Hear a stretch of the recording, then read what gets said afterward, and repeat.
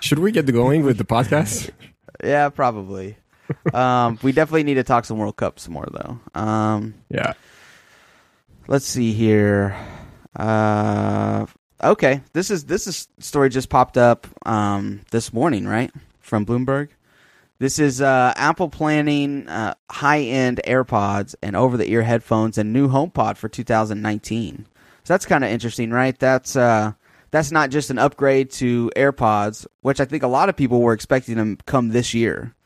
It's a upgrade for AirPods. It's over-the-ear headphones, which we've heard rumored quite a bit, right? Apple owns Beats, and that's probably their most popular form of headphones is these over-the-ear wireless headphones. New HomePod would be surprising, though, right? Just because this feels like something almost like Apple Watch isn't a good comparison. What's an Apple product that they don't have to update every year, or they don't update it? Well, probably AirPods. Apple TV, maybe. Okay. Or a Mac Mini.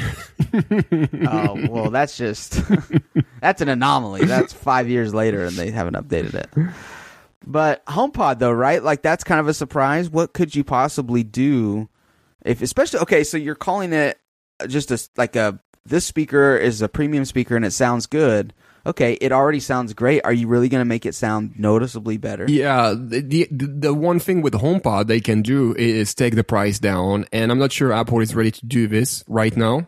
I think everybody agrees that the hardware on HomePod is not the problem. The problem is the software. The problem is Siri, really. That's the main problem with HomePod. That and the price. But again, we put the price aside because we know that Apple products are very expensive. It's nothing new. It's not going to change.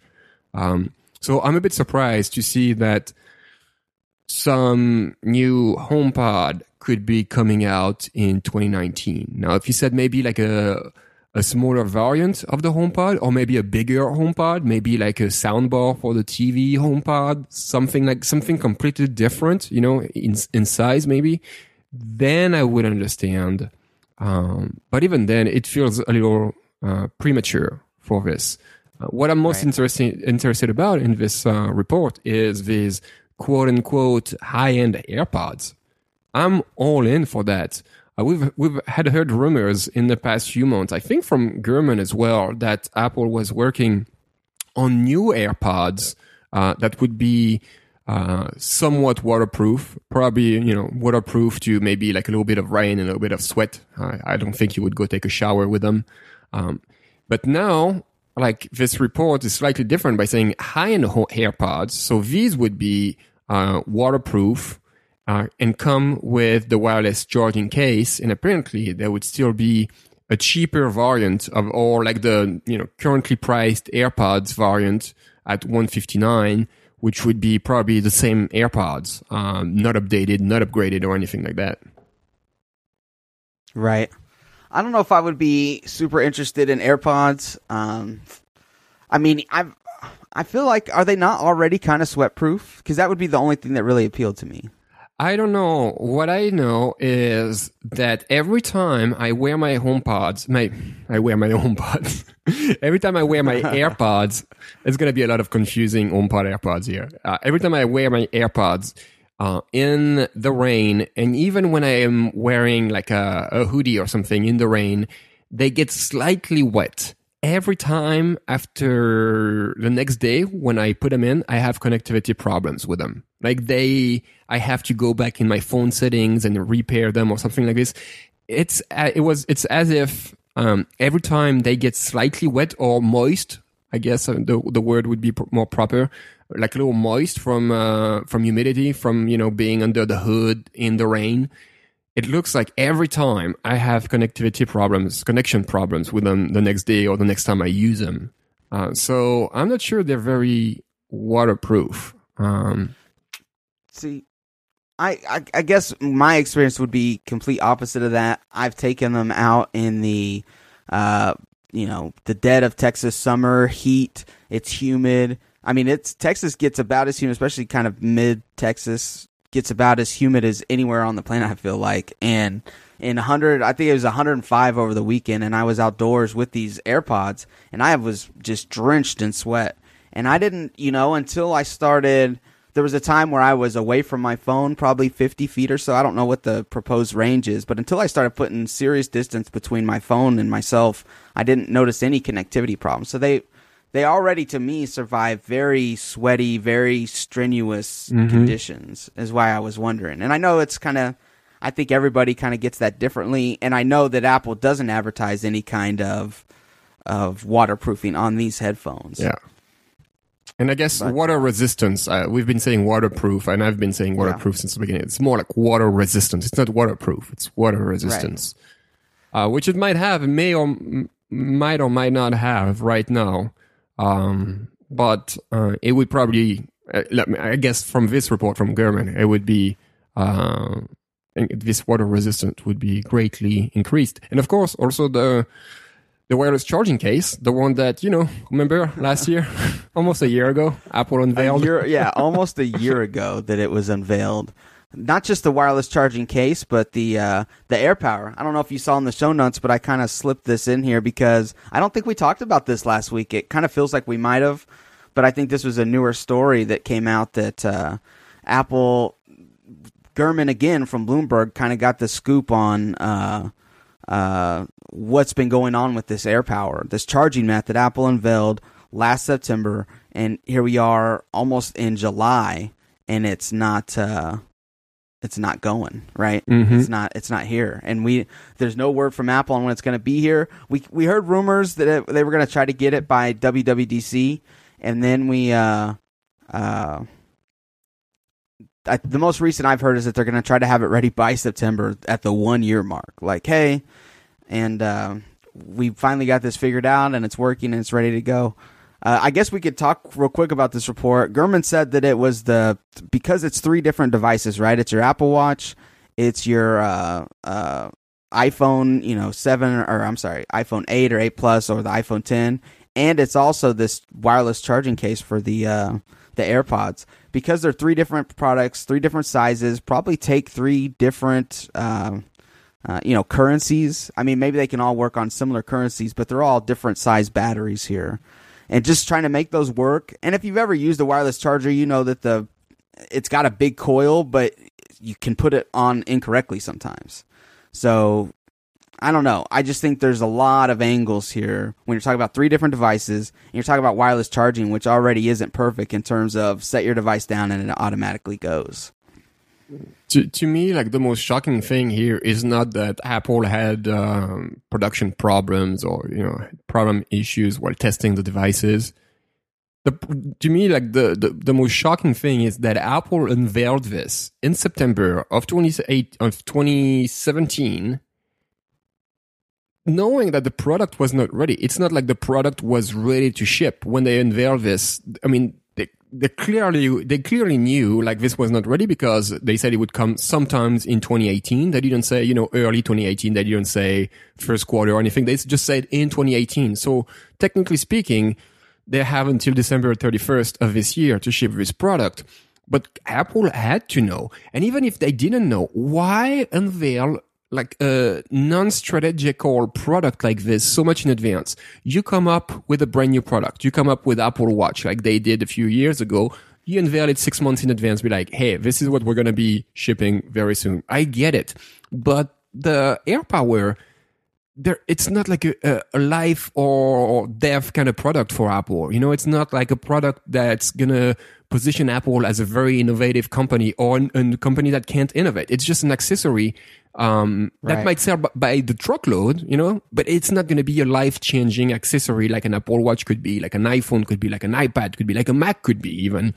So to me, it is shocking that they announced this product so much in advance for no reason, no gain. There was absolutely no gain for Apple to do this back in September. Like, it's not like everybody was like, oh my God, look at this amazing charger. Everybody's like, it's a charger, To me, this is very, very strange.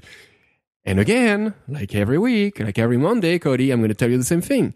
It's Apple these days. This is Apple these days. Like, slowly slipping in these things, like always now. Like it seems to be a recurring topic where they announce something or they preview something and it ships late, or it doesn't ship on time, or it ships at the last minute. I mean, we just had AirPlay 2 shipping right before WWDC when it was announced last year. I mean, it's just like ludicrous. It's crazy. And it's not the first time. I mean, the HomePod, AirPods, I mean, we could probably name 10 products or 10 services or 10 things that were announced where Apple didn't deliver. It's like they took a page from the Google's notebook, where Google loves to pre-announce products and delay them indefinitely, or sometimes even kill them before they even launched. And that's just scary. That's not the Apple we were used to. And it doesn't look good for the company. It looks sloppy. It looks very sloppy. And being the biggest company in the world and having different priorities and, having the same problem as any other companies as far as human resources goes and allocating resources to different projects. This is BS. You're Apple. You're the largest company in the world. I don't want to hear an excuse. I don't want to hear that your product is late. It just shouldn't happen. Not with the resources they have. Well, to play a little bit of devil's advocate, it's they do have the resources, but they also have the user base, right? Like when they launch products, they got to launch them to millions, tens of millions, sometimes hundreds of millions of people, and they got to get it all right on the first go. So I appreciate that they're not, launching something that's going to potentially be defective, which would make this scenario way worse. And so anyways, just a little side note there. With the AirPower, it's not just the hardware inside, it's also the software, right? Yeah. This charging mat does some kind of magical stuff behind the scenes where it can tell you how much each device is charged, and it can shoot that information to your lock screen on your iPhone. It actually uses a variation, like a fork, if you will, of iOS. So it runs its own little piece of software on it. It's not just a dumb charger. So I totally get this. Yeah. Yeah. But again, I totally agree with you in saying, one, nobody was really calling for this. It's a nice product, but it's one of those things where use it for it's not big enough for one more thing. It's not big enough for that, but use it as a nice surprise at an event. Don't use it as a tent pole in your event. Use it as a nice surprise when it's ready to go. And I just think they've got in over their heads here. I think they tried out the prototypes that they had. They said they were good. I think the next step is you have them mass produced, not at a huge scale, but on hundreds or thousands of scale, and they say, yeah, this looks good. We're ready to announce. And then they started using these more and more and realized that there was a problem. So it does feel sloppy. I mean, they've kind of been doing this for a while now. I think back to remember the white iPhone? How long did it take them to ship the white iPhone 4? After they unveiled it, there was some kind of problem with the paint on it, and it took them. They announced it in September. It wasn't ready to ship till the next spring. I want to say March or April. Yeah. So, anyways, kind of go back to. So we were just talking about the AirPower. We kind of jumped into that from the original article, but I wanted to go back to the AirPods. Can they? Are they really going to wait until 2019 to give me the wireless AirPod case? Looks like it, Cody. Especially if they AirPower, they don't ship AirPower until, or if they ship AirPower in September of this year, you can't use it for your AirPods until next year, which is a bummer unless you go to the third party route, because Apple's really opened up a gate for people to make their own. We get emails about this all the time in our tip line for wireless charging AirPod cases. Right, you just drop it in the wireless charging case. It looks a little bulkier, but not too bad, and then all of a sudden it can work on any QI charger.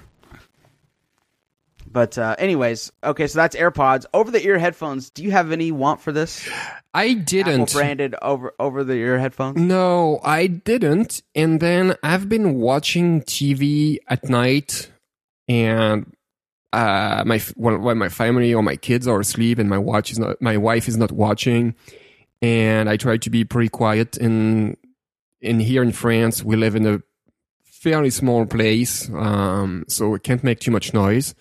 And recently I've been thinking, it would be nice to have some over-the-ear headphones to watch TV at night because I mostly watch Apple TV, right?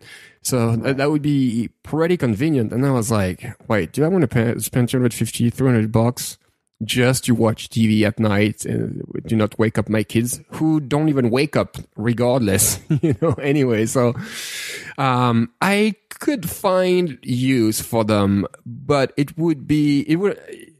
wouldn't replace my AirPods, for example, and I would not be traveling with them. Because when I travel, I try to travel light, and AirPods are perfect for that. So it would really be just for watching TV at home quietly, so that nobody can hear the TV. And in this case, I'm not sure I would spend probably $300 on these. I don't know. What about you? This is a tough one for me. This would be price would really matter here for me. If they're $300, then no. Like you, I like my AirPods a lot. I have several, wireless headphones around here that have been sent to us throughout the years. I do. In fact, I use these are. What are these? Marshalls. I was about to say, I don't want to take these headphones off, but I just did. They're Marshall. They're Bluetooth. They're wireless, but I use a cable to plug them in from the headphones themselves to the microphone, and I like them a lot. They're comfortable, So it would really depend on price, because I would be interested. The things that interest me about Apple headphones would be they don't release things that sound bad, so I'd be really interested in the sound quality, especially knowing what they know now from the HomePod. And also their connectivity tech, their ability to just seamlessly connect with products, and I like the little picker that shows up, for when you connect your AirPods to your iPhone. It just seems like such an easier process than typical Bluetooth. So those are the kind of things that would interest me about Apple headphones. If they were cheap enough, I would find some way to justify it to myself to go with it. Something we didn't mention about this AirPods rumor is that they might be coming with some sort of noise cancellation, even for such small earbuds. Right. And this could be either interesting or dangerous, depending on how you look at it. I know I use them to walk in the street, and I don't know if I want any sort of noise cancellation. I like to know when a car is coming and be aware of it. But it would be a nice feature to add, especially if you want to position these new AirPods as like the premium AirPod, or maybe the AirPod Plus, or whatever you want to call them, to differentiate them from the current version of AirPods that we know. Noise cancellation would be something I would get hyped for new AirPods. I mean, they're $160. They're not that expensive, and noise canceling would be a good reason. Like, I could justify trying to update for that, because it's just nice. You can name 100 different settings where noise cancellation would work. Like you said, there are some issues with that, but yeah, that would be a feature I'd be interested in. And same for the over-the-ear headphones, honestly. AirPods are pretty comfortable, but I just don't think they could get as comfortable as a really nice padded set of over-the-ear headphones. Yeah, agreed. I just don't think there's any way to do that. And so, again, it would really depend on what Apple's come up with. And I have to think if they're going to release something, they feel pretty good about it. It's something that they would wear and things like that. So it would depend on, are they comfortable? The price tag would be the biggest factor probably, and then sound quality. If you told me these sound substantially better than a lot of the Bluetooth headphones out there, even some in the $200 and $300 range, then I would be for it. But if they're just rebranded Beats Solo 3s, I would probably stay away until they came down in price. Before the show, I was chit-chatting with Brian and Christian, and we were talking. I was mentioning AirPods for some reason, and I was telling him that AirPods are still my favorite product from Apple in the last 2 or 3 years. Coming right. Like all Apple products combined. I'm talking Apple Watch, I'm talking iPhone, I'm talking iPad, I'm talking Mac. AirPods are my favorite product, hands down. I love them. I wear them every day. And something I realized today, when I use my earbuds, my earpods before, like the wired earpods that come with your iPhone, I always had like itchy ears. My ears were always itchy, and I know it was because of them. Because when I stopped wearing them for a couple of days, my ears were not itching anymore, and when I was wearing them again, my ears started itching again all the time. And I haven't had this problem. I've had AirPods for over a year now, and I haven't had this problem at all. Like my ears don't itch anymore. So I don't know if it's a difference in material, or maybe the glue they use for the binding of like the parts that maybe made my ears itch or something. But I know, like, even though they feel the same in my ears, they are definitely different and better to my ears. So this plus the convenience of them make them hands down my favorite Apple product in the last few years. I want a full post on IDB called "No More Itchy Ears." No more itchy ears. But this is, this, Cody, is not a laughing matter. No, seriously, it's funny when you mention it, but when you live it, it's a little thing that adds up to a big thing. It wasn't a little thing because it was every day, and it was itching a lot. Like like I had my fingers in my ears all the time, and it makes a huge difference. It makes a huge difference in my life. It's a very noticeable difference. Like someone suffering from headaches and every day, and not suffering from headaches or overnight. It feels the same to me. Like this was very like an annoying thing. Like having your ears itch all the time. And I clean them. I clean them, and I do clean my AirPods too. I buy little alcohol wipes, tiny little like post stamp size alcohol wipes, and every once in a while I clean the case, I clean the AirPods, and I wipe my ears with this. But I did that with the EarPods as well, quite frequently. We talked about AirPods, we talked about the over-the-ear headphones. What could Apple do for a HomePod that would cause you to update the two you just bought? Quite frankly, not much. Nothing really. There's nothing. Again, like I said at the very beginning, if maybe different size, maybe a much smaller one. But a much smaller one, if the sound quality is not here, that means Siri has to be much better. So that's another problem. Or maybe like a soundbar for the TV could be really, really cool. But I don't know. I don't see this happening. I don't see a new HomePod happening in the next year. It just feels too early. I feel like Apple needs to work more on software before focusing on an already excellent hardware. Yeah, it's the price would really have to come down for me to consider it. I wasn't a first generation HomePod buyer. Really, that price just pushes it out of anything. I can justify a lot of things that I buy, especially from Apple, but it's like at that price, when it's really nothing more than just kind of a wireless speaker to me, it would have to get smarter. I think would be another draw. I don't know how you do that with hardware, really. I think you would have to. It would all be back end, like Siri type stuff, and maybe Shortcuts is going to open that up for us. It would open up a gate to make a need or a want for it from me, but it's tough. They could go. I don't know if he's talking. If Gurman in the report is talking about Beats. Remember we've heard that Apple was considering releasing a Beats branded HomePod like device. So it wouldn't be called HomePod, but it would have the Beats branding, but it would have all of the Siri functionality. And it probably wouldn't sound as good, but it would still be a capable wireless speaker. I'm sure they would even make this one Bluetooth compatible, right? So it would maybe appeal to more users. But so I don't know if that's what this report is talking about. If they're talking about a full-blown year later HomePod type of update, which would be surprising again to me, because I don't feel like this is a product that Apple would need to update every year.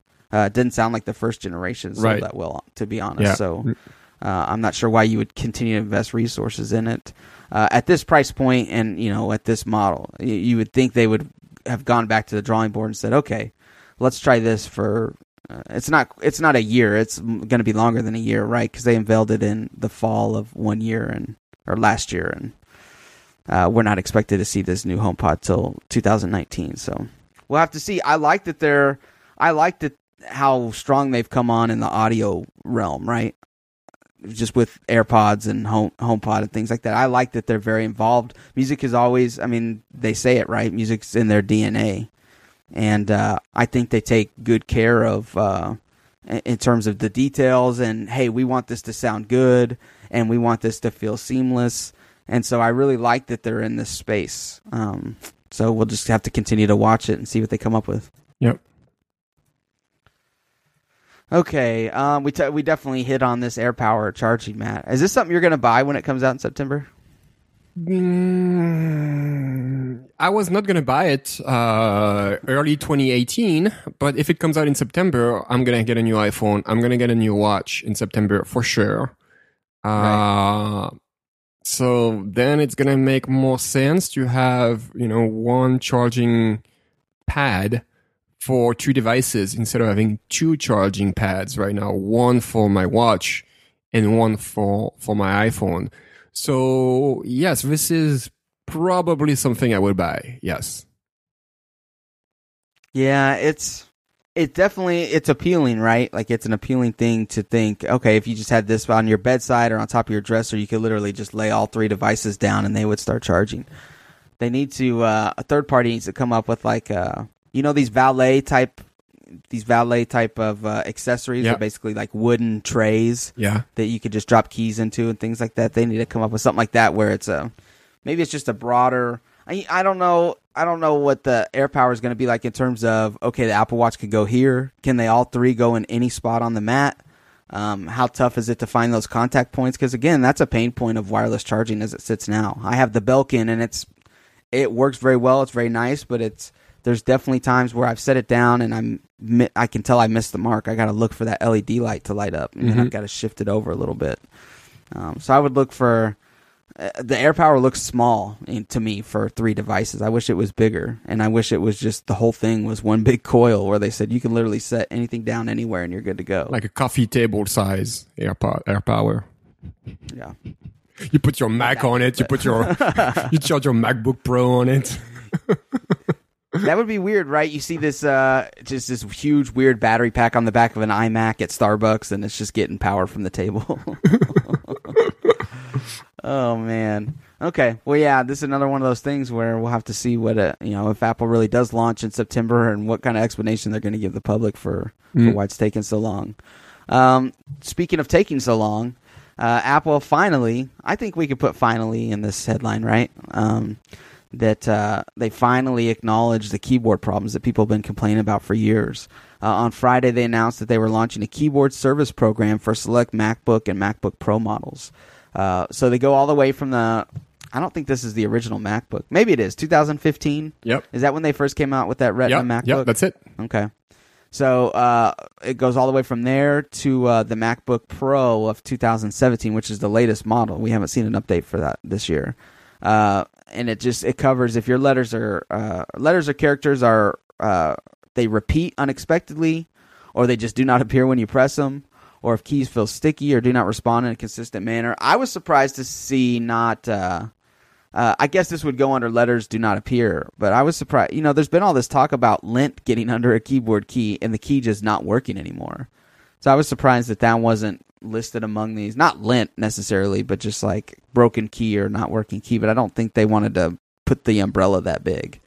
But anyways, this is something we've heard pop up. These are the new butterfly keyboards from Apple, right? So the initial complaint was that the tactile feedback wasn't there. There's just not enough key travel, which is crazy to me because I think I type faster on that keyboard. Honestly, I'm terrible at math and physics and anything else involved here, but you would think that if your finger had less distance to travel between key presses, you could conceivably move faster. But anyways, I don't mind the MacBook keyboard. I don't use it all the time though, because I usually have it docked and with the monitor and it's on here. So that the initial complaints were about that, right? That they just didn't like the feeling of the new slimmer butterfly keyboard. But as people started using them more and more, they started realizing, well, hey, these things don't hold up very well. And so I've seen over the years, I've just seen so many complaints, especially from the tech community, right? People who use these newer MacBook keyboards all the time. And they would tweet out or they would say, oh, MacBook keyboard's broken. And over the last 6 months and really over the last 2 or 3 months, that echo has grown so loud that I think Apple was just forced to do something. You know, it was literally being talked about every day. Like, why hasn't Apple addressed this as a wide-ranging issue? That and class action lawsuits. Yeah, we did see those. Thanks. That's a good point, you know, because that tells you something too, right? If people are mad enough to bring lawsuits and lawyers think there's credibility, you know, there's a credible situation there, that tells you that there's definitely a lot of smoke to the fire. And so anyways, last Friday, Apple made this announcement. They're going to repair it for free. They did the right thing here. They just took way too long.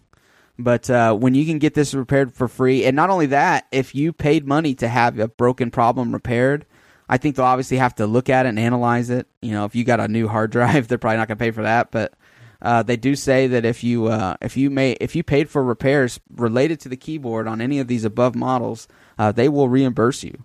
So I think they did good here. They just took way too long. What do you think? Yeah, I think exactly like you. And I think I'm not sure you mentioned it, or maybe I missed it, but the program covers MacBook and MacBook Pro that were purchased.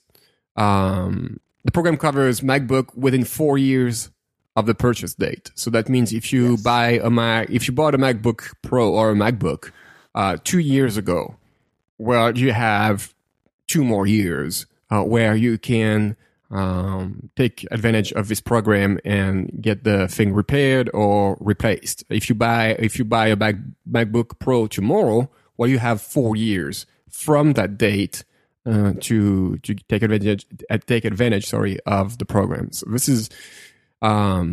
is pretty good. I'm not sure why how they settled on this number. I mean, obviously it couldn't be indefinitely, couldn't be for 20 years, but could have been 5, could have been 6. But that gives you, I think 4 years is a fair range where if you haven't experienced the problem in 4 years, well, chances are you're fine. Like you're probably not going to experience it, because it seems to be something that people experience very rapidly within months of buying. Early in the ownership. Yeah, early in the ownership of the product. So me, for example, like I feel like, and like you, mine is docked and I use an external keyboard. And I don't use my keyboard that often. But still, several times a week. I use it several times a week. I've had this computer for a year and a half now. And except for a couple instances or where I feel like one of the keys were stuck, I haven't really experienced the problem like consistently. It just happened a couple of times here and there, and then I fixed it very rapidly. So I don't know. You also spilled beer on here. I also spilled beer on it. Yes. Thanks for reminding me. I'm reminded pretty much every day of it. It smells like hops. That's why, like, even if I had the problem with my MacBook Pro and I took it and they open it up, they'd be like, "Sorry, we are, putting it back together. There's nothing we can do because you spilled beer or you spilled something on it." And even if I said, well, it's, the beer was spilled at the very top corner of the keyboard and we're talking about the very lower bottom, they'd be like, nope, sorry, can't do anything. You spilled, it's out of our hands now. Typical warranty voiding kind of thing. And I don't think I would get mad at Apple for this. I would probably, bitch about it, but realistically, that's understandable. It's like you open up the engine of your car, and if you have problems later on, you can go back and say, well, So yeah, good. I'm glad Apple is doing the right thing. I wish they had done it maybe a year, 6 months earlier. It's one of those things where it's like, why did you feel the need to wait until people forced your hand here. Yeah. Right? Like, come on, be first out with that and shoot down anybody who's going to approach you later on with a class action lawsuit. Maybe they're just not seeing it in the groups. You know, maybe let's say they need to see 5,000 repair cases on a exact item before they can move forward and through the Q&A service, and maybe they just hadn't seen it at that time. Yeah. I don't know. Again, we talk about this all the time with the resources and stuff. It just seems like they would want to avoid bad press like this at all costs. And the question is, going forward, what does Apple do? Does Apple keep selling MacBook Pros, and maybe there's going to be a refreshed MacBook Pro sometime this year, who knows, with the same keyboard design, and keeps offering these 4 years of extra warranty, I guess, on the keyboard? Or does Apple come up with a new keyboard design? And how did you come up with a new keyboard design when like you said, like the key travel is already so minimal? Like, they would have to completely rethink the whole system. And can they even rethink the system and provide the same level of minimal key travel? I don't know. Like, I think the future of the keyboard is going to be interesting to look at. Like, what does Apple do? Do they keep going the same way, or do they do something different? Do they revert back to what it was? I don't think so. I don't think they revert back to the way it was on a 2015 MacBook Pro, or like the keyboard you have on an MacBook Air, for example. Like, this would be crazy to go back to to such a wonky keyboard. I mean, I know sometimes when I use an old Mac, like an old MacBook Pro or MacBook Air, and I see the keyboard, I'm like, whoa, this feels really weird. Like the big fat keys that travel it feels like it travels forever. So I don't think Apple can go back to that. I think it's completely out of the equation. But how do they address these concerns for future MacBooks, and even the one being sold, next week? Like, what do? Do you just keep, like closing your eyes and covering your ears and saying la la la la la la la? I don't hear you. I don't know. I can't see. Yeah, that's a good point, especially about models that are already on the shelf. What does Apple do to? I guess they're just going to continue to repair them under this service, and then maybe that's what's taking the refresh of the MacBook lines right now, right? Because we haven't seen a new MacBook Retina in over a year, and MacBook Pro is definitely getting long in the tooth as well in terms of when it was last updated. So we shall see. Yep. Final topic we have here on our notes is the new IGTV, Instagram television. It was pretty crazy. They announced it and then were ready to launch right away. I think it popped up in the App Store literally hours after they made the announcement. They also said that they're now seeing, I think, 1 billion active users monthly, which is a pretty big milestone, right? Huge. It's a huge milestone for them. Yes, they have Facebook kind of driving, behind it, and Facebook's had billions of users for a long time now. But Instagram, man, what a crazy story in terms of. They were, I believe they launched in 2010. They were bought by Facebook in 2012 for $1 billion. They sold too early, I think. I think if you asked a lot of people, they would agree that this company might have sold too early. I don't know if they would have seen the growth like they have, but I mean, it was always a hit product and it was always destined to grow like this. Mm-hmm. Hopefully they got paid in Facebook stock, and that all just climbed with the growth of them and with the growth of Facebook, and they still made out like bandits. But man, $1 billion for this app that now has 1 billion monthly users just seems like the best deal in the world. They paid $19 billion for WhatsApp, and I don't think they have half the users. Anyways, the story's actually about this new Instagram TV app. Have you tried this out yet? No, I watched one video. So I guess that doesn't count as trying it. Like, I watched one video and I was done. Yeah, that's pretty much a good summary of it. Yeah. Yeah. I went on a little tweet tirade. I won't even call it a tirade. It's just like sometimes I don't tweet for like a week or two, and then I'll get these thoughts in my head, and so I'll tweet out 2 or 3 things, and I went, oh, I guess I just did a I just did a rant, but it's not really a rant. It's just like I'm not tweeting, or I'm tweeting more than normal. But I was talking about this. It was interesting. Like the platform was super interesting to me. I mean, it still is, but just because I'm pretty active on Instagram. I don't know if you remember, but a year or two ago, I was, when Vine was kind of a hit thing, I was very into that. It was just entertaining to watch how people came up with ways to be entertaining in 7 seconds or 6 seconds, whatever it was. And it kind of the same thing about Instagram. And Instagram I use even more for there's accounts out there, House of Highlights and things like that show sports highlights clips, and it's just perfect for that content, right? That media, because a highlight takes just a couple of seconds to show. You can put multiple ones in a row. You can literally watch. I did this a lot for playoff basketball. It was watch this 60-minute game that would take you 2 hours to watch in real life, but I can watch highlights of it in 20 seconds or 30 seconds and call it good. But anyways, so it's an interesting platform for sure. I thought, okay, you're going to let them make it up to an hour, and you've already got 1 billion users. And I've watched a lot of, like platforms take off, like YouTube. Then it was, there was a couple down the road. Vimeo never really took off. Vine definitely took off. And then even early Instagram, you can consider that a platform that took off. So if you're one of these people, especially if you ever had interest in making content, this feels like ground level type stuff. Not full ground level, I guess, because Instagram's been around a while, but just what you're able to do in this Instagram TV app. Anybody can upload a video. Anybody can be a creator. And you can do it from either your phone, or they even let you upload videos from the computer.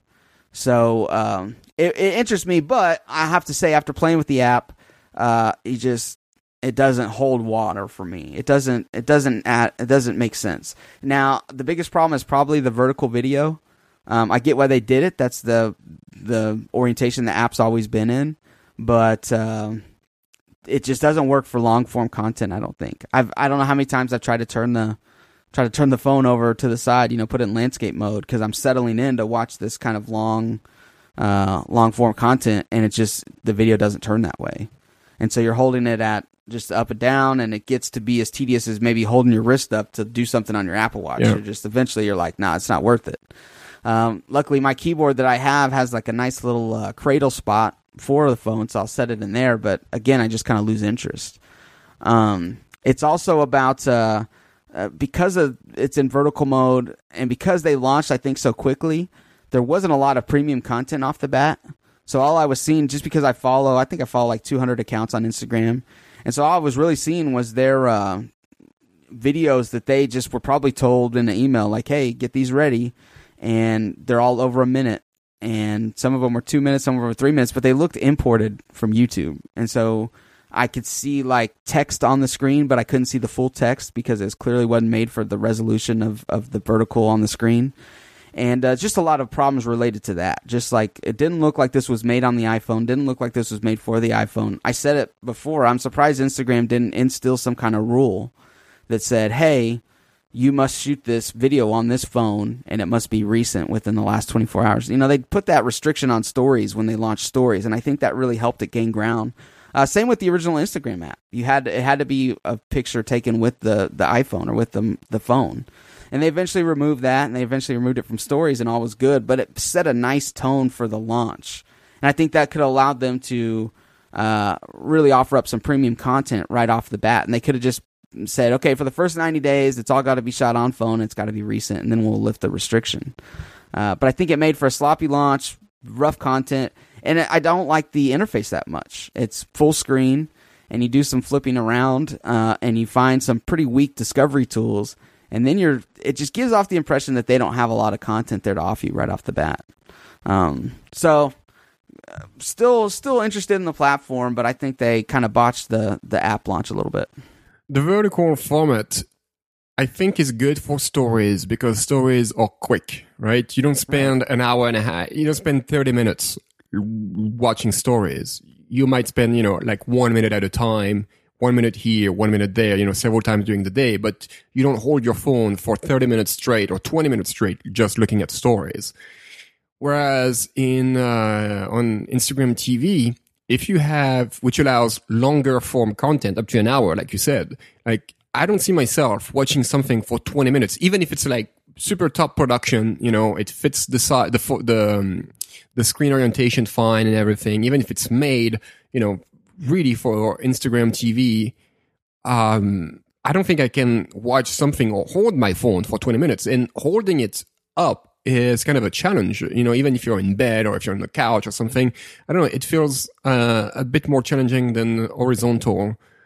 So I'm not a big fan of that. And in my very, very, very limited time with IGTV, what was striking to me, and maybe it's because of the videos I watched and they were not properly made for Instagram TV, but the quality was really bad. And I'm not talking about the quality of the content, but the quality of the video, like what I was watching, you know, like the quality of the recording really was very, very bad. And I was like, ooh, that doesn't make me want to watch this for more than 5 seconds, really.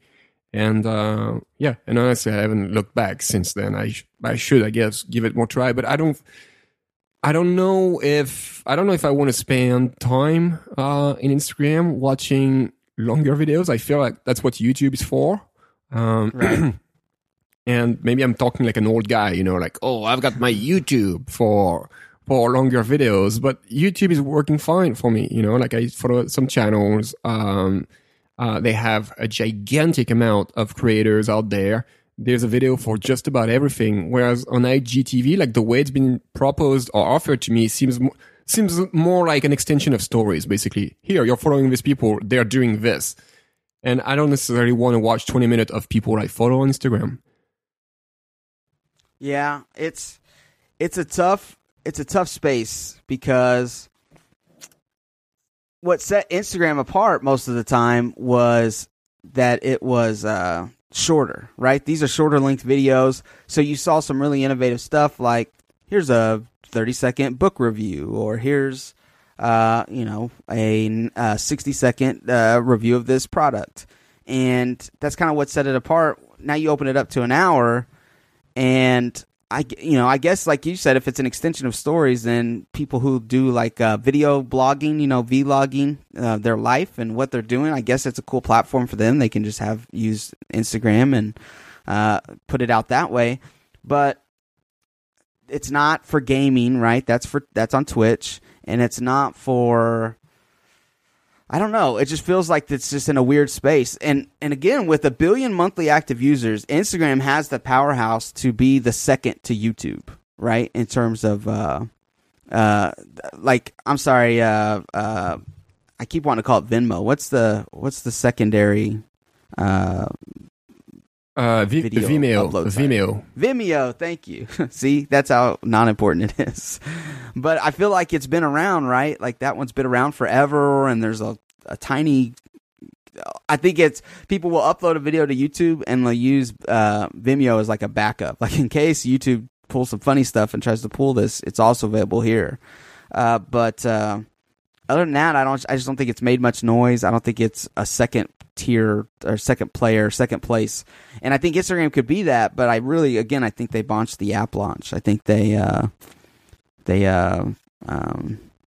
not forcing iPhone only content, making it vertical only, a bunch of problems I see here. So I hope they'll learn from what they've done so far and maybe make some adjustments. Yeah. And it's not something I'm banking on, right? It's not like I'm like, oh man, I'm just gonna be crushed if this doesn't work out. But again, I like new platforms. I like new spaces to where people can create, where we can consume. But I don't know. We'll just have to see what they do with it, I guess. And I don't like the button in the Instagram app. Like at the top right corner, you have this orange button. I know they want it to pop, so you notice it, so you tap on it. Right. But it seems now Instagram, it makes Instagram more cluttered, even more cluttered, because like you have been on Instagram for a long time, and I've seen it when it was like a kind of a bare bone app. And now they're adding to it, and now you have the stories, and I'm fine, I'm cool with it. Yeah, stories, and you have like the button, the icons at the top for the stories, and then you have the messaging button icon, and then you have like the button for posting your own story. It's like, ooh, it's getting more and more cluttered. On top of that, add the ads that they roll in all over the place. It used to be for me. I'm not sure if it changes per country, per user, per usage, and everything. But I used to see one every 10 photos or videos, and now I think I see one like every 5. Here's one. So 1, 2, 3, 4, 5, and no stories. 1, 2, 3, 4. Sponsored. Boom. Here we go. 1, 2, 3, 4, 5. And sponsored. Yeah. So every 5, you see like a sponsored. I see a sponsored, and I'm cool with ads. Like I make money. You make money with ads. I'm cool with ads. I like ads. They're good. They pay the bill. But man, like this is like every 5. It's super annoying. It is super annoying. And it's compounded by each individual Instagram user, especially if you follow some of these, health and fitness, or particularly like if you follow like Kim Kardashian. I don't know what to call them. YouTube creator. You're going to also get their individual sponsored posts. Influencers? Right? Are you looking for the word like the? I can't stand this word. Like, and some people like put it in their like bio. Instagram influencer. I'm an influencer. No, you're you're a DOUCHE, my friend. I just, okay, so I just got the sponsored ad from Instagram. They said, hey, you should try out these leather duffel bags. They're really cool. And I was like, all right, cool. I don't mind that ad. And then the next up, it's like Barbara talking about flat tummy tea. And I'm like, okay, I heard it doesn't work, but that's okay. It says ad right there next to the post that she made. So that's fine. Scroll up a little bit more and, get the new whey protein shake from this person because this is what you should get. And it's like, whoa, okay, that's 3 ads in a row. Again, that's not just Instagram ads. That's the individuals I follow that are trying to earn money off their user engagement. But it's definitely, it can get rough, right? Like this is what Facebook's problem's been with the feed, that you're starting to get a lot of nonsense in the feed. And guess what? I'm starting to see some nonsense in the feed. Yeah. And this was what was always appealing about Instagram, was that it was nothing like Facebook. You literally just got the content. Yeah. You got the photos, and you were good. Yeah. Thankfully, I don't follow too many accounts that do like product placements or sponsored content. So I don't experience what you do with that on that end. And the bright side, if there's one, of ads on Instagram is that these ads are really good. Very often I'm like, ooh, what is this? Ooh, let me type on. It's, like Instagram ads are the ads I click on the most. Like I don't even click on ads on the web anymore. Like I think I'm blind to ads on the web. I don't even see them. And I don't run an ad blocker. But on Instagram, it's very often I'm like, ooh, what is this? Oh, look at this really cool iPhone case made of felt. Or, oh, look at this nice like leather HomePod case that custom made by some guy supposedly in Peru or something. I see some very, very cool stuff, but doesn't take away the fact that it is, to me, still annoying to have that much. And sometimes I've noticed like Instagram pulls some trick on you. If you scroll down your feed, like at pretty fast, like as if you wanted to go down like as fast as possible or somewhere, like sometimes it's gonna slow down the scrolling so that you actually see an ad.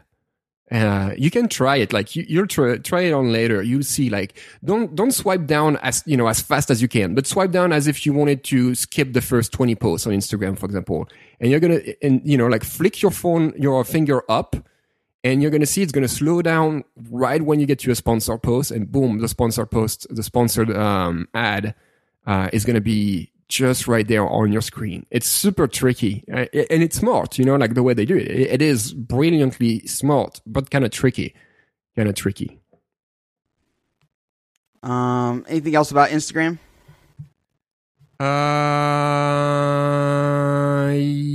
No. Okay. That's the end of the show notes. Are you have you been able to watch a little bit more of the World Cup since you've been home from traveling? Yes, I've watched as many games as I could. And France is advancing in the knockout round, so that's good. France is still not at the top of their game, but we're winning. We're not losing. We're not tying, so it is very encouraging.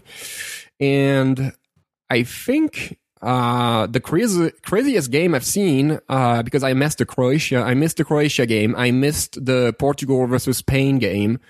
So probably the best game I should have seen. I missed it. But I saw Sweden against Germany this weekend. Yeah. When was it? Was it Saturday night? Yeah, it was Saturday night. Saturday. Yeah. And oh boy, I was on the edge of my seat in the second half. That was such a good game, I think. Yeah, I put it right up there with the Spain Portugal game. It's and it's really just the circumstances, right? Germany lost their first game to Mexico in a pretty surprised defeat. They are the defending World Cup champions. This is like the team, right? Like this is what everybody expects to see them either in the finals or close to the finals. They have that expectation. They walk around with that expectation. They have nicer transportation, probably nicer dwellings. Like this is the team that they put a lot of money in their soccer program because they're successful. And so if they were to get eliminated immediately in the World Cup, it would have been very, very bad. And so their whole kind of World Cup future of this year hung in the balance in that second half when they were down 1-0. Well, not down 1-0. I can't remember what the score was. Was it tied 1-1? Yes, it was 1-1. 1-0. You make me doubt now. Right? I can't remember. Like, all I remember is the last, 10 or 15 minutes because Germany needed a goal to pull ahead. And it was 1-1. It was 1-1, and in literally the last minute of gameplay. Okay, yeah, last 10 seconds actually, right? I think there was 5 minutes of stoppage time, and they were at 94-48 or something like that, and they got a free kick. And just to add more context here, Germany had hit the post 3 or 4 times. A couple balls sailed right over the post, but they had their chances. They probably had 10 or 15 shots on target. And you just felt with every miss that it was like even heavier weight on their shoulders of, we got to do something here to win this game, otherwise we're going home. So it was a big magnitude. It was a big moment. It was Kroos, Toni Kroos, I believe, struck the free kick that will be remembered for a long time because it wasn't a lucky goal. It's not like one of these that just accidentally pinged off a post or something, or pinged off a player and rolled in. This was a great set piece with a little bit of a tap from his teammate, and it bent around multiple Sweden players and found that back post. It was beautiful, beautiful free kick. Oh yeah. I was waiting to go. I was going to meet up with some friends. And I just kept sitting there because I just couldn't leave. The tension was so high. I saw him hit the post, and I was like, there's only a couple minutes left. I'm going to stay. And, I'm really happy I did. I got a chance to see a very, not a once-in-a-lifetime, but a very special goal that I will remember for a long time. Yeah, yeah. And that's really why I like the World Cup, and I guess soccer in general, is that everything can change in no time. Right. They flipped the game. They were from a tie to a win in 10 seconds. It takes seconds to score a goal versus if you're down by 40 points in basketball or football, it's just never going to happen. It's not going to happen. And even you can be down 2 goals in soccer and still in 5 minutes flip the game. Granted, that doesn't happen very often, but it does happen. So when you watch a game, you're always, even if one team is losing 2-0 or 2-1, you're always pretty much at the edge of your seat. Be like, okay, they can still make it. They can still make it. It's still possible. There's 5 more minutes on the clock. This is possible. And that's why it's so exciting, especially, when there's so much at stake like there is in the World Cup. Yeah.